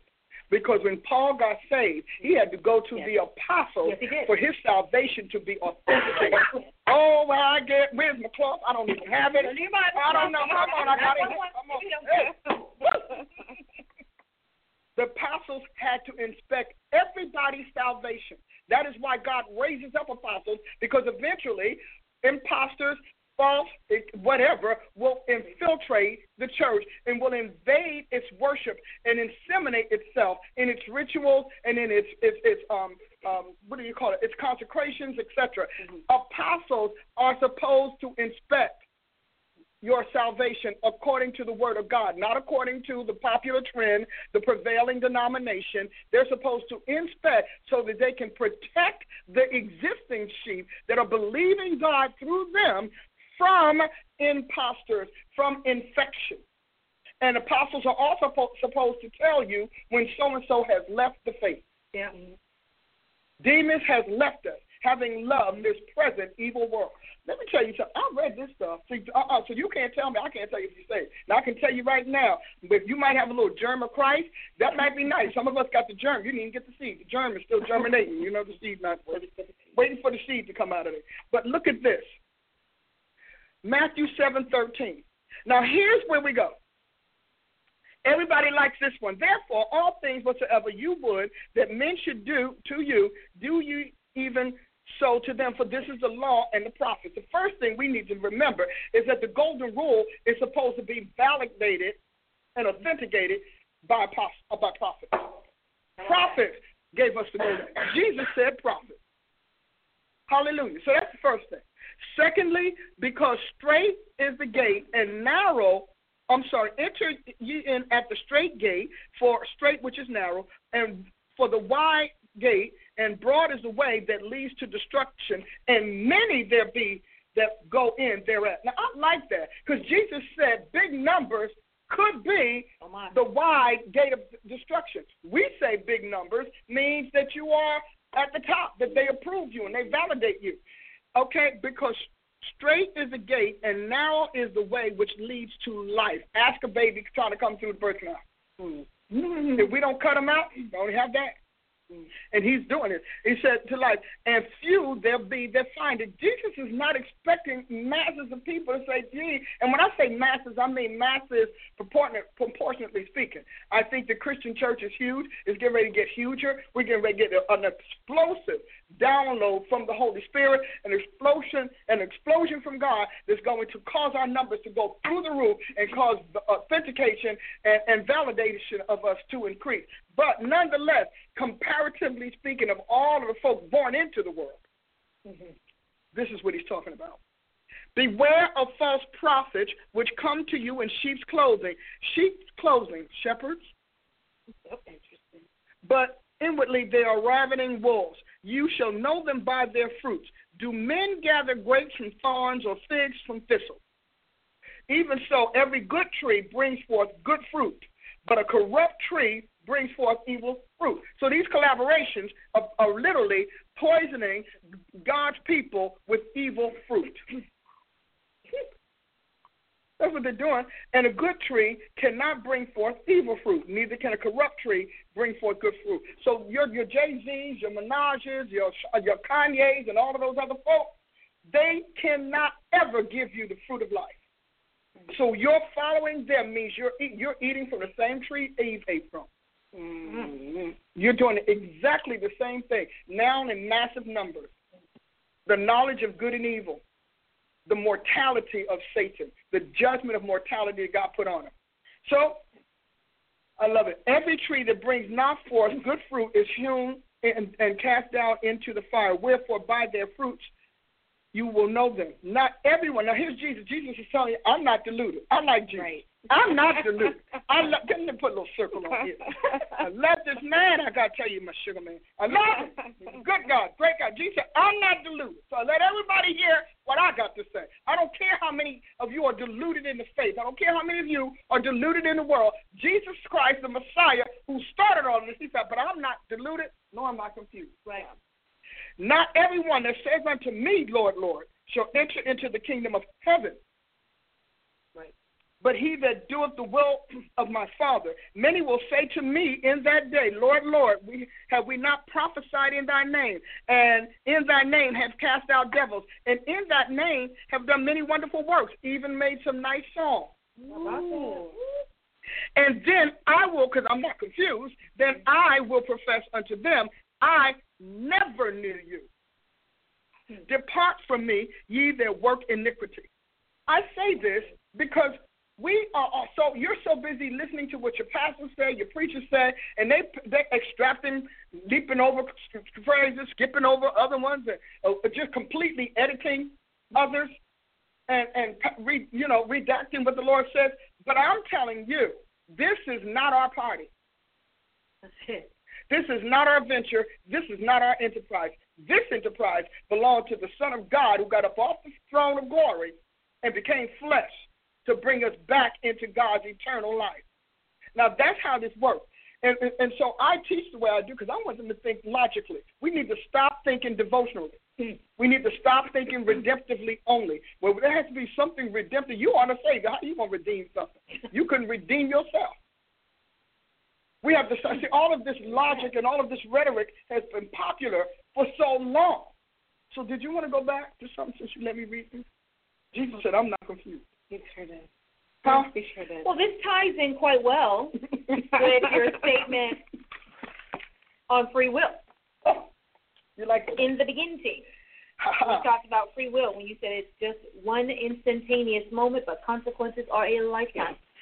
And this is, I think, a great example of free will in action. Making that one decision to do something for that one moment and now going to see the effects play out. Yes. Next. Anything else? Well, you breaking down God's issues are always of the God. Yeah. And what that looks like. Okay. Step by step, piece by piece. It's a shame that we have anointed the Word of God with obsolescence. So anytime you'll hear a preacher pull out Scripture, the contemporary, as in this, newer for sure generation on the planet, is going to automatically put up the outdated, irrelevant, whatever, because so much of what is said about it is that. And they're listening to other people, like you said, they're listening to other comments, they're listening to all these secular artists, non-Christians, influencing. So when someone like you breaks this down piece by piece to always prove God was always ahead and still very relevant, these issues have not changed. You have not. We still have idolatry, sexual immorality, adultery. We know there are shows. What's the show called? Mistresses. I mean, we have shows titled for adultery. What's these things that God really... Scandal. My one is Scandal on How to Get Away with Murder. I said, God, if you be God in heaven, kill them. Somebody got to start saying, using our authority, if you be God in heaven, and He is. Can we talk to the Christians who all endorse it? That's my point, but because they're not Christians. Oh, there's that. They're not. We need to separate. Real Christians are disgusted by that. That's true. Real Christians are like, oh, no, I ain't doing that. That's a devil in every kind of way. Real Christians don't watch that stuff. They can't, because the Spirit of God in them is aggravating them. He's like this. Doesn't he? And then he makes you sick. And then he starts letting you feel his sickness. And you start getting all queasy and want to vomit. So real Christians are not paying for that. Now, marginal Christians, maybe. Curbside saints, we could have a few. Drive-through saints. We got a couple of drive-through, drive-in saints. Drive-by saints. Yeah, across the street saints. We have those telescopic saints, I will watch tele from afar. So let's not confuse that. Real saints cannot watch that kind of stuff. I promise you, if they had a real salvation, some of you all out there had a real salvation, and you can't go back to anything that you used to do. It's not. Now, they saying they're Christian because they go to church. They say they're Christian because they're not serving any other spirit. But the truth be told, real Christians, I told you, churchians, a lot of these people are millennials. Half of them are not saved because they've been church, and the church affirmed their reenactment of Christianity. Okay, I'm going to just say one more, and I want to toss it to you, Prophet Dia. When you said we don't ask God his problems with sin. No, we never do. That's a powerful statement. It brings God back into his personhood. Excuse me. into personhood, and it's like, oh, he has a problem with sin. It's an issue, and not parents being strict. The church people, they're just so strict. God is just so strict. All this is so strict. What is the problem? What's these things? Yeah. Well, and I like it, but that's a good question. Even with parents. Parents who, when people tell you you're strict, ask them, do they know the difference between strict and protective? How about that? Strict and preventative. Because sometimes we need to understand that people are not strict because our feelings are hurt. My feelings are not hurt that you're doing stuff. I promise you, it doesn't bother me one way or the other. But it bothers my God, and I work for him. And you putting yourself at risk bothers God. You backing sin backs God into a corner, and he's got to let you die. And he's got to let you suffer. And nobody tells you that. Sin backs him up. So then when you start praying about walking all night with your baby with a cold, when you just got out of bed with somebody, or you just got through committing some sort of thing, that vice that God can't do, and now you want God to come to your rescue. See, you understand that God is a reciprocal God. He wants to take care of us. His feelings are not hurt. Sin is not a matter of you and God disagreeing on your behavior. Very good. And that's how we've been teaching you. You and God just disagree on your behavior. You and God just disagree on your choices. So now you just say, well, me and God disagree to disagree. You have to understand he's the Almighty. Sin is not just a disagreement. Sin is a creation or an insemination of something. Literally, a generation of something that you can't see the results of. And yet God has to watch it grow and take over your life. Whew. That's why sin is a transgression of the Lord. Your transgression, moving, advancement, trained it. So you change your path of advancement in life from God's purposes and God's design. That's what Adam did, to what will destroy you. Sin is not, write it down, sin is not a matter of you and God disagreeing. You are, because you're not equal enough with him to agree with him. No. And that's how you treat it. Well, this is just my choice. It's my free will. And then you want to sit there and talk about your free will like God has none. Well, you realize God has a will, and you have exercised your free will, and then you don't, this is not a one-sided game. Okay, well, I'm just going to hit, this is not squash. Just hit it to the ball. No, there's a person on the other side of that hit, and he's got to hit back, and he's going to hit that ball back, and we don't like that. You see, then all of a sudden, you're a child of God, you're one of his children, right. You're his baby. Why? Because now the consequences are kicking in. And God is like, but didn't you choose this? What do you say? And they chose new gods, Deuteronomy 13, new gods that your fathers did not know, new arrival. We're going to talk about, I'm going to keep this, because apostleship is supposed to talk about, apostleship is about what? Gods and nations. So I'm always going to talk about gods and nations and the nationality of Jesus Christ according to the nationality of Satan. And Prophet G. Can I leave you anything? We even do it to you in person, don't we?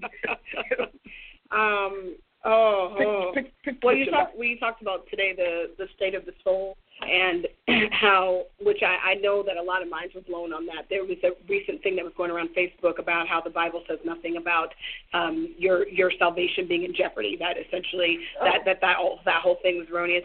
I don't really fool with that kind of stuff, because I figure that if ignorance is bliss to you, then you can just kind of stay there. But, that's so true. But I think that.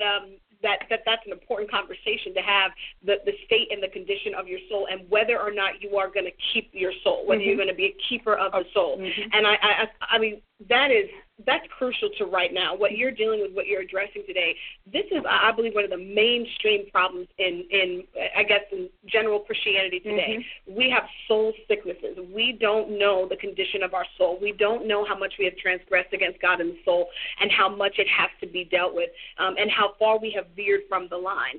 When you meet someone like yourself, who has literally been a woman of the Word of God for as long as I've known you, from the moment that you were saved, have been literally bonded to the Word, then you see how much we've veered from the Word. So it's as if the Word of God is here, and what standardizes our Christianity, what we measure it by, it's here, but we're here. So literally, we're off the measuring line, and we don't know how far we've gone off. We don't know, so that is how you have artists like this who believe that they are championing something for God, but the line is here and they're there. They don't know that they've literally been separated from the olive branch for a long time. They're an olive away from the branch. That's true. We are off the vine. It's a problem. And I love how you address that. I mean, we've got to dig into this more. This is why I love taking it on, love what you're doing. We have to talk about this more. We're losing a generation because we're literally, Christianity is over here, but the vine is here. And this is the word. So I think that you tapped into that today. We don't know this, Dr. Price. That's why we don't know. So, you know, when you meet someone of your caliber, you're like, wow, like what version of Christianity have I been doing? Like what I need to get back. And then it's not just that, but I need to get back. But wait a minute, I need to get back to the right word, because maybe my Bible is not even teaching me the things that I need to know. See, that's also a problem. We have to address that too, y'all, because these Bibles that we're using too, some of the very Bibles we're using are leading us off on these things. So it's like we have to have that conversation as well. What are we getting back to? But we know that we need to get back to a word of God and not church. Anyway, I'm gonna stop. No, I love it. No, I'm sorry, but you know we got to have another show just to have that roundtable discussion. Yes, because we do need to roundtable, and I want to do prophetic roundtables that are based on what God is really doing and based on God. We're all going to bring the same Bible translation. Yeah. Right. Okay? So when we read in unison, it doesn't sound like tongues.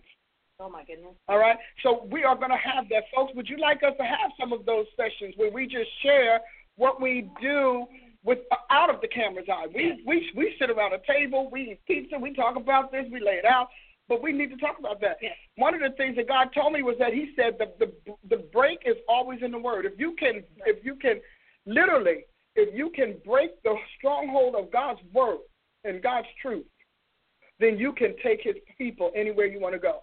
So we have a plumb line here for the Word, and then we have all of these newly dropped plumb lines for churchianity, Christianity, and then fusion Christianity and all of that. But Jesus said, and I'm telling you, I keep saying it because folks got to get it.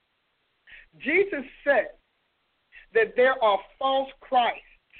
He said He was going to have imposters, false Christs that are going to come in His name.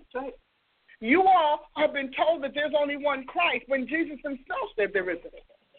He never said that. He just got through telling you when y'all get in front of me, after you wade through all your little false Christ and all your little false Christianity and your false Christian churches, half of you all are lost because you got saved and ended up in the church of a false Christ, and you didn't grow and you didn't change at all. But you stayed there because you made works your definition. You made works your standard, not the word. And the Word of God as He wrote it, not as so-and-so cherry-picked it. I don't cherry-pick any of them. I like all of the Bible, all the Scriptures. I love them, and I've read them. Again, I'm on another journey through the Bible because my mind has changed, and I've grown up at another level. So we're doing that. But the truth is, the essence of God's Word is change. Yes. The essence of seducing spirits and doctrines of devil is retrogression, taking you back to before you met Jesus. Taking you back and fulfilling those hopes and dreams that you had as a little kid under the pew, under church, when you had to stay in church and you wanted to go home or out with your friends. So you have to understand how that works. It takes that. We've got to know what Bible that God is saying. But I want to go one step further. There was no Bible when they started. There were apostles and prophets teaching and handing off their teachings to the ministers that were coming up in their work. There was no Bible. Other than Paul, they had the, Paul had the scrolls. Peter in the first 12 didn't have scrolls because they couldn't have had access to that. They had the man, Jesus Christ, sitting down with them every day, sharing His mind from eternity to eternity on the creation that He made, the worlds that He made, and the governments and institutions that have kept Him on top for eons. That's what they had. So I can sit down, we can talk this, or we can talk Jesus, the author of this. Powerful stuff. Wow, well, I don't know. I went crazy today. Did you all go crazy? Where's the big clock that you see here? It's the day after shooting day. Yes, I'm fired up. After I've shot and I've done 4 shows, how are you all doing out there? What are some of the comments y'all want to share? Maybe some of you all want to share some thoughts before we go. I don't know what time. I have a watch. Oh, wow. Oh, well, we went over. Well, last week I hung on the line. Y'all didn't want to push a button, so I just decided you all probably don't want the call portion of the show any longer. All right. Burn it down with the fire, Apostle. Ooh, kill them. Oh! Yes. yes, and yes, Dr. Price. Jesus, come on. Oh, my goodness. Let's see. I need to get some more good, one or two good ones in there. Let's see here. Everybody, there's a lot of people saying I represent the Lord Jesus Christ. Come on here. I know that's it. Amen. Here she comes. Here she come, world. Somebody said, tag them. Somebody said, say he needs to praise you, Jesus. Yes, Lord. My God. Amazing. Amazing. Love it. Thank you. Thank you, God. Thank you, Apostle. Replay, here I come. I know that's replay. Here I come. Here I come. Bring the gavel. Yeah, got to have. We need to get you in this thing. Yeah, because I didn't put that in that. Yeah, I'm about to start. Say they about. But I meant what I said. Yes, I did. I said, I thank God. Yeah. I said, thank God we're going to put heaven on assignment because heaven said, whatsoever you bind on earth is bound in heaven. Yeah. So we need to start binding crazy stuff instead of buying into it. Yeah. Well, yeah, they start losing money. I know it. So do we have any announcements, Prophet Adia, since you're sitting here? We do. Well, the big announcement, Dr. Price, is going to be in Atlanta this weekend for the Arise Women's Conference. So we want you to hold on. The venue has shifted. The event has changed. Okay. She'll be in Atlanta. Yes. Mm-hmm. They need to stay tuned to the mailing list and social media to find out where. Okay, great. So we'll put an announcement out about where you'll be this weekend. We have to keep up. So we'll put an announcement out. I'm growing. Yes. And a couple of things. So people wanted to know how they could send some gifts and things for your birthday. That was yesterday. Yes. And you can actually sow a seed online. If you want to give a monetary gift, you can sow that seed online through her website at drpaulaaprice.com. If you'd like to send a gift through the mail, then you can actually use the address that's on the website as well. So if you visit us at drpaulaaprice.com and click Contact Us, there's an address there that you can actually forward physical gifts in the mail to if you would like to do that. You can also message us through Facebook and let us know that you'd like to give a gift, and we can give you information on how to do that. Amen. Now, the third announcement today is that we actually have new assessment packages that have kicked off. Good stuff. We've been sending some information about that. We now have, varying options and customizable options for each person where you are for what you need and for how much you can invest. And so we have assessment packages now that are starting at $29. Many of you guys, I know, this is kind of a breakthrough thing that we're doing, really separating out your assessments to give you more choices when you're going online to buy an assessment from us and then begin this assessment journey. We say journey because assessments are paired with so many things: mentorship programs, education, training options. The assessments really begin that process for you. And now you can have a fivefold ministry assessment for just $29. So we want you to go and visit us online at ppmglobalresources.com, ppmglobalresources.com. You can also get there through Dr. Price's site. All you have to do is go to drpaulaaprice.com and click Take Assessment, and it'll take you right there. And you'll be able to see all of the new assessment packages that we have. We have 4 packages, Dr. Price. 4 packages starting at $29, and each package offers something different. So if you've been hearing Dr. Price talk about this Minister's Assessment Questionnaire and what you need to do to get yourself assessed and get moving in your destiny and calling, this is a great time to take advantage of this. 4 packages starting at $29. So when we talk packages, we're talking about I can get a package. Yes. I just went to church last night. They told me I'm a minister. Perfect. You can take an assessment online with us. The $29 package would get you your full assessment plus 15 minutes with a certified prophetic advisor to actually talk through your results. At a $29 package, what you would get is you're going to get your what we call 3-tiered identification. It's going to tell you your primary fivefold sphere, and it will tell you 2 supporting areas. Oh, yeah, and will it get into detail? Because sometimes, will it tell me, all I want to know is, if I'm a minister, how should my life change? Absolutely. It will actually, the $29 package will tell you your readiness level and what you can handle. It will tell you your proficiency gap and what is needed to actually go to the next level. And it will actually tell you your main character area that is going to just catapult you in your ministerial calling, and it will actually tell you the area that could hinder you. Oh, and that's wow. just for $29. I need that, because, I've tried so many things, and I have kept getting tripped up. Yeah. So, but my sister was with me.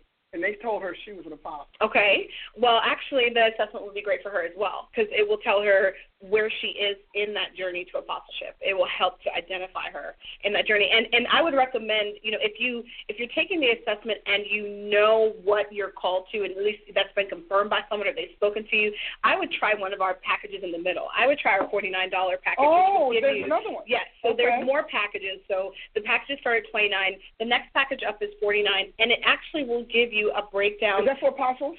It's for all the fivefold. Oh, okay. Yeah. So then, if what somebody told me was wrong, absolutely, it will identify that as well, and it will tell you. Okay. It will even tell you if they weren't wrong, but you're not ready yet. It'll tell you. It'll pick that up. It'll say we recognize there might be a call. My but heart you was need pounding when they said that. My sister was like, I don't know. She said, I can't breathe. Because she was like, I'm not ready to be an apostle. I don't even know what apostle is. I don't know where to go and whatever. So she does not have to just go out and do something. Correct. It will tell you, and that $49 package will give specific recommendations on what she might need to do to get ready. Wow. But you know what, though? We had a friend, and he had a business, and he doesn't even want to do ministry. I mean, he just doesn't want to, but he wants to serve God. Yeah, no, absolutely. And we have many. So is there a package for people? Absolutely. And any of the packages would service someone who may want to do ministry, but they're not sure that they're called to one of the fivefold areas. It will actually tell you that. It'll tell you if you're called to business, leadership. It'll tell you if you're called to other areas that are outside of those fivefold offices. Even politics and government? Absolutely. Oh, my government, God. So you mean that I don't have to just be a minister because I grew up in church? Correct. Oh, okay. And the $69 package would actually give them what we call a destiny map, which would tell them 22 categorical areas that are their strengths and weaknesses. So if you do have a person who might be politics or business or leadership, that $69 package would actually give them a full assessment of their strengths in those particular areas. How much of a leader are they? What is their character level? What can they handle? What is their integrity? What's their understanding of government and those types of things? That $69 package would give them that. So would it also tell me whether I should be in social services or should I be in medicine or something? I mean, can I find that out? Because sometimes you come up, they lay hands on you. Right. I mean, it happened to me. They lay hands on you, tell you you're not called to the pulpit. I don't know what to do with that information. I really don't. No, so cause all I know is church. As far as I'm concerned, God, church, and pulpit all go together. Now you're telling me something different. Well, absolutely. We're letting you know that there is a way, obviously, that you can serve in the kingdom of God that doesn't have to fit that cookie cutter, type of concept and idea that you may have always learned. The $89 package, I think, is really great for that because you'll be able to get a training consultation with one of our advisors. And your prophetic advisor that's sitting on the line with you, they can also look into your results, listen to your responses, talk with you, and give you feedback about where you might actually fit. So that $89 package is perfect for that. You're getting 60 minutes with that prophetic advisor to not only tackle your results, but also talk about the future and how to start planning for that future and get that prophetic counsel that you need to know where you should head next. So let's just say I really like my advisor and I only have 15 minutes, what do I do? You can upgrade, absolutely. So if you're on your call, let's say you do the $29 package, you can actually schedule the upgraded session after that, sit down with your advisor for a longer time and really dive in. You can also upgrade and get the next level of your results. So you can actually get your destiny. Wait a minute, hold on. So you're saying that even if you're giving me 2 pieces, if I want all 20 pieces, I can get those? Yes. After you take your first one. Personally? Correct. After you've completed your first one, if you start out with a $29 package, because that's just where you are right now, you can actually upgrade later and get the additional pieces that you missed from the other packages. Oh, I like that. Well, here's my last question. I really like my advisor. She was wonderful. I mean, really wonderful. And then I don't know what to do. I had all of this great information, but I still didn't know what next. Yeah. Do I get some next steps? No, absolutely. Your journey doesn't stop there. It actually is just the beginning. Your assessment journey can turn into what we call a mentorship program, where you get to talk with your advisor month to month. You can build that out. You can talk to your advisor more than once a month, so you're able to actually build upon that. But it starts with just a basic once-a-month meeting with your prophetic advisor, where you can actually talk with them about your life and start building a life plan. It can also lead to training. The assessments are a great door to training. So let's say your assessment says you're actually ready to jump into classes and training and equipping. Truthfully, I wish I could be trained to be what I'm. Absolutely. Well, it's a doorway to Price University. It's a doorway to our fivefold training options and classes and equipping, certifications, licensing, credentialing, and even degrees. So it is a doorway. The assessments are just the beginning of the journey. The journey doesn't stop there. Well, I have to tell you, I am encouraged. I left because when I left church, I thought, okay, God, I'm just lost. I don't even know what they're saying. Gave me all of these long words and carrying on.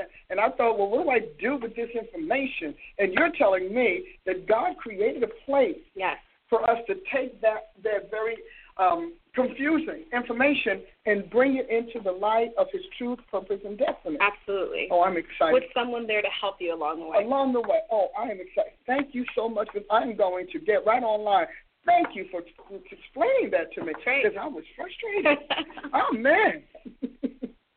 Well, sometimes they say a picture is worth 1,000 words, and now today we say video makes it happen, and it clarifies it for you. I want to encourage you to go online after the show today, drpaulaprice.com, and get started.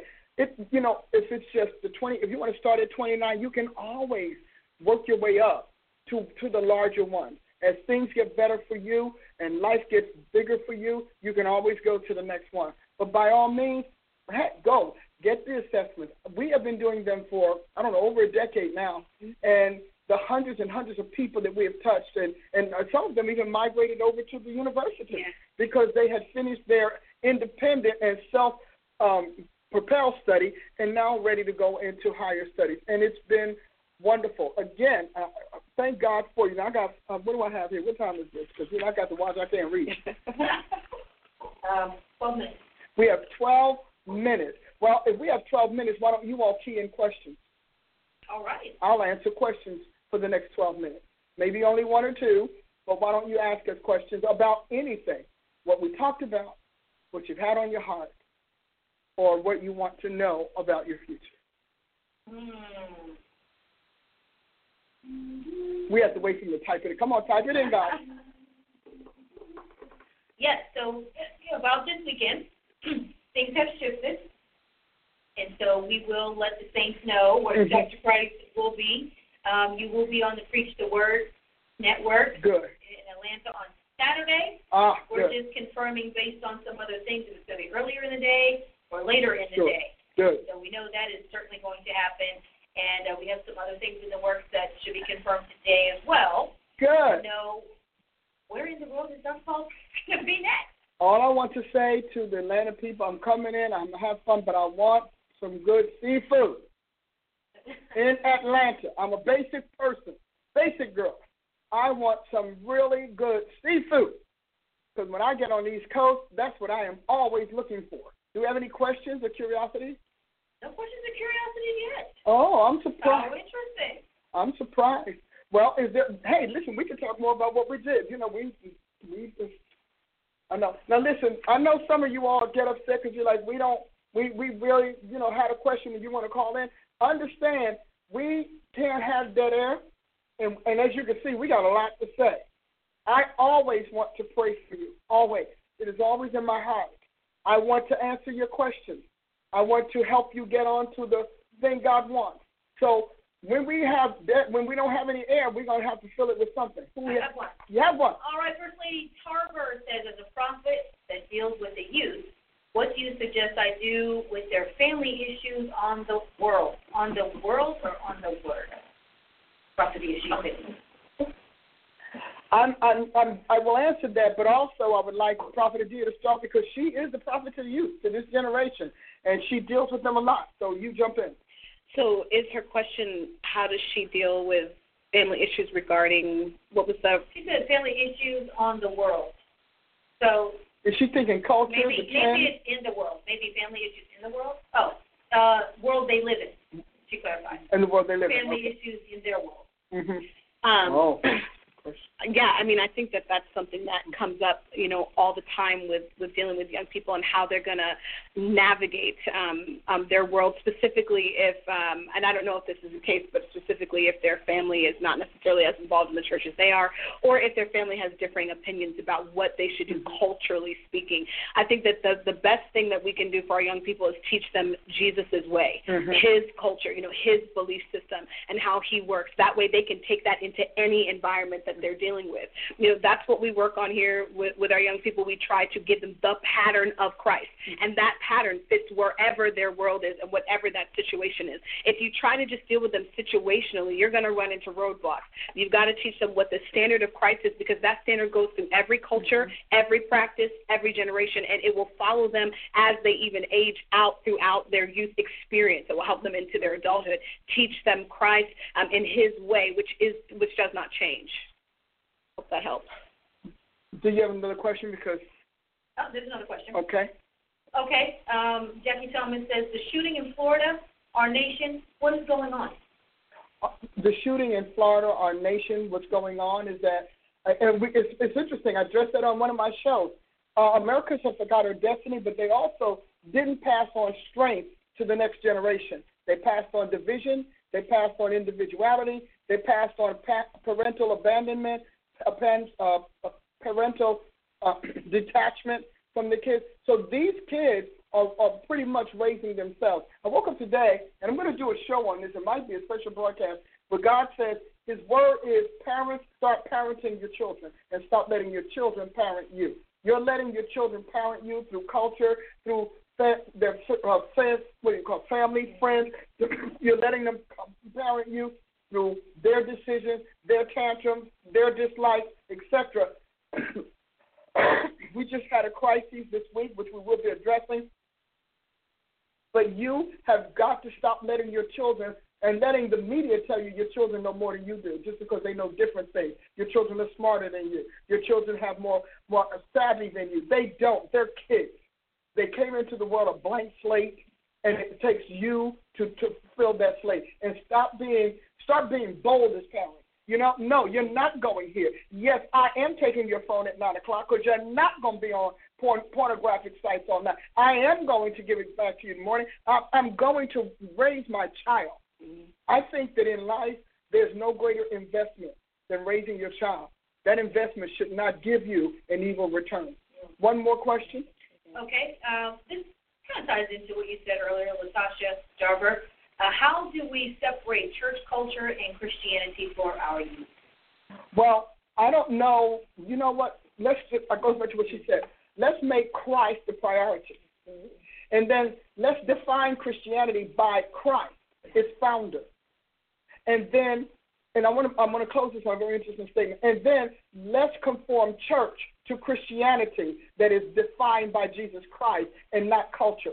Culture is a phenomena, an artificial phenomenon. Culture has existed since the beginning of the world, and it will to the end. Culture is defined by people. We keep treating it like it's some sort of impersonal genesis of feelings.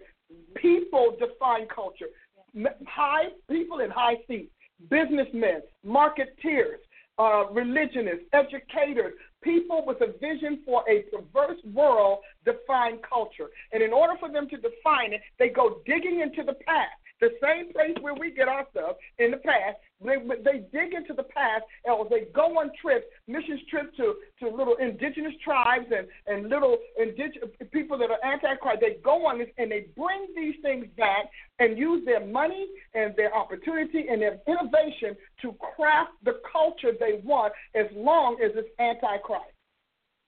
Culture is not an automatic thing. It is not some sort of, I can't even think of the word, autonomic thing. It just doesn't just show up. Somebody crafted this culture for your kids, and you need to track down who crafted this culture. You need to track down the businesses. You need to look at the commercials. They're starting to tell you that they are crafting it, because they're telling you all kinds of crazy stuff that has nothing to do with the products they sell. But that's going to be a good show, how culture is crafted. We will do that I'll make that one of our Taking It On shows, how culture is crafted. But stop and make your children track culture, track the trends, make them trace it all the way back to where it began. We did a show once. I know I'm wrapping up, but we did a show once on genes. Remember? I did a whole study on genes, kind of find out that genes, or the word genes, came as a statement of rebellion, and that it was meant for a generation's rebellion. Now today it's a fashion obsession. You know, you can't. I mean, you try to go through a whole day and find 5 people that's not in some sort of gene. That's hard. But you had to figure it out. And it went all the way back to James Dean. And that movie's in the 50s. So you talk about we're outdated. You're tracking and literally keeping a man's posthumous rebellion in vogue. And you want to tell me about us? You got to be kidding me. So I will say to every one of you, culture is not a magic myth. It doesn't come out of nowhere. Culture is the intellectual strategy of power brokers and power people who have made it their business to craft this world for Satan. And there are several groups that devoted to it, so you need to do it. Whoever it was that say they have a school, they work with youth, you need to give them that assignment. Track down the origin of. Track down the origin of piercing. Track down the origin of tattooing. Track down the origin of yoga. Track down the origin of yoga pants. Track that, because these are not mystical things. These are people on a mission. We got any more questions? What is God's timeline for his apostolic takeover of America? People do. Of course. Of course. Wouldn't it be? You know what? God's timeline has just come into play now. He had to first put a Christian in power so that he could protect his people. He can slow down those laws, etc., that are binding up Christianity. So we have a short window, and if we decide to do this for God and use this window, we'll all come into some sort of uniform harmony, some sort of uniform approach to this. If we stay the way we are, then all of this here is not going to take us where we need to be. So the timeline is in play now. Now, what God's people do with it, that's a whole other thing. And got time for one more. Oh, we have no more. Hey, we had a great show today anyhow. So listen, you all need to let me know. Do we keep calm, or do we just have a conversation and discussion afterwards? Let me know. I'm open to either one, but I don't want to sit on the line with dead air begging somebody to hit the button. Dr. Price doesn't do that. If you don't want to, I'm fine, because we got enough to do. I got enough prophets around here. I can have some guests come in. There's a lot I can do to fill my time. I do not have to do that. So, and if that season is over, because life is about seasons, if that season is over, it's over. God bless you. Hey, join me Sunday for Scripture Organic, Culturally Unmodified Christianity at the Congregation of the Mighty, where God stands. God bless you. I do too. I think it's time for me to end the other.